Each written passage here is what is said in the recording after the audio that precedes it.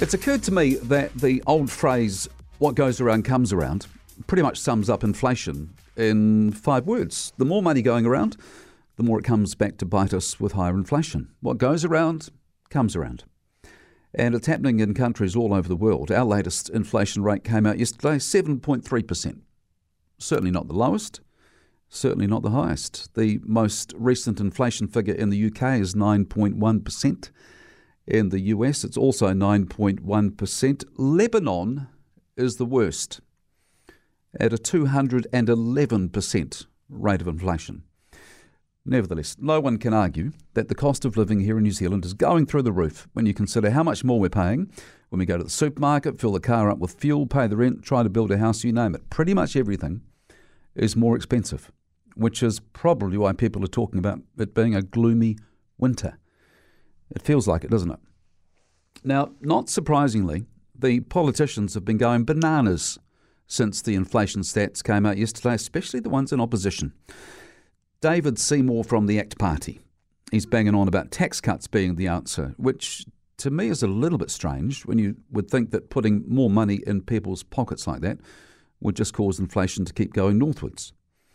The National Party has been talking about tax cuts too, but not just that. And it's the National Party's other suggestions that I'm keen to have a chat about this morning. In some respects, whether we like it or not, and this is where Finance Minister Grant Robertson comes from, whether we like it or not, a lot of the things causing our inflation to increase here in New Zealand, we have no control over, do we? The usual things trotted out are COVID-related supply chain issues and the impact the war in Ukraine is having on global supplies and costs of fuel.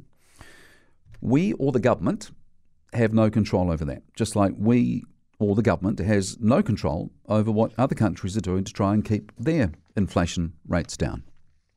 The United States, for example, a 9.1% inflation rate, and it's doing exactly what the Reserve Bank is doing here and increasing interest rates to make it more expensive to borrow money.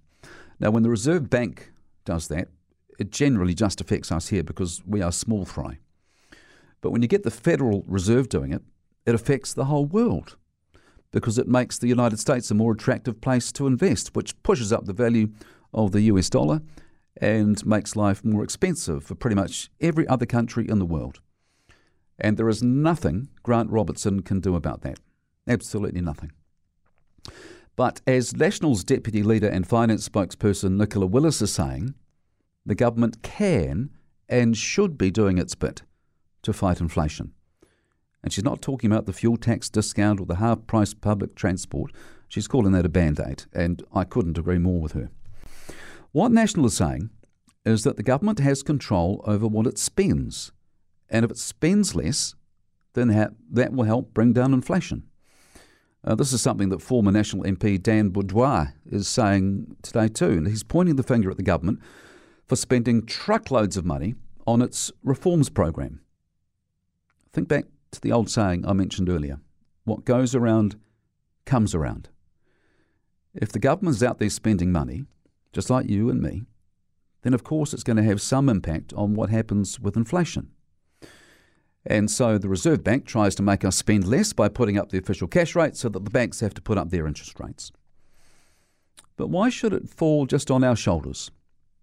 And it makes perfect sense then, doesn't it, for the government to do exactly the same. Because the less money floating around the place, the greater chance of putting some sort of lid on inflation.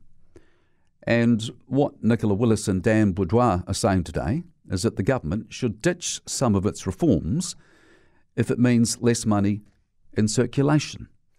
And so I've done some calculations, and the government could cut just under $14 billion in spending, just like that. How? Well, here's how. The Three Waters reforms. Pull the plug on them, and you save $2.5 billion. Stop the health reforms, especially the wiping of the debt from the old health boards, and you save $11 billion. And scrap the completely unnecessary merger of TVNZ and Radio New Zealand, and save $327 million. 13,827,000 saved right there. And this is what I want to get your feedback on this morning, because I think the government cutting that level of spending on those completely unnecessary things would go way further than the tinkering it's doing at the moment with the fuel tax discounts, half-price bus fares and other half-hearted attempts to make life a bit easier for us on the financial front.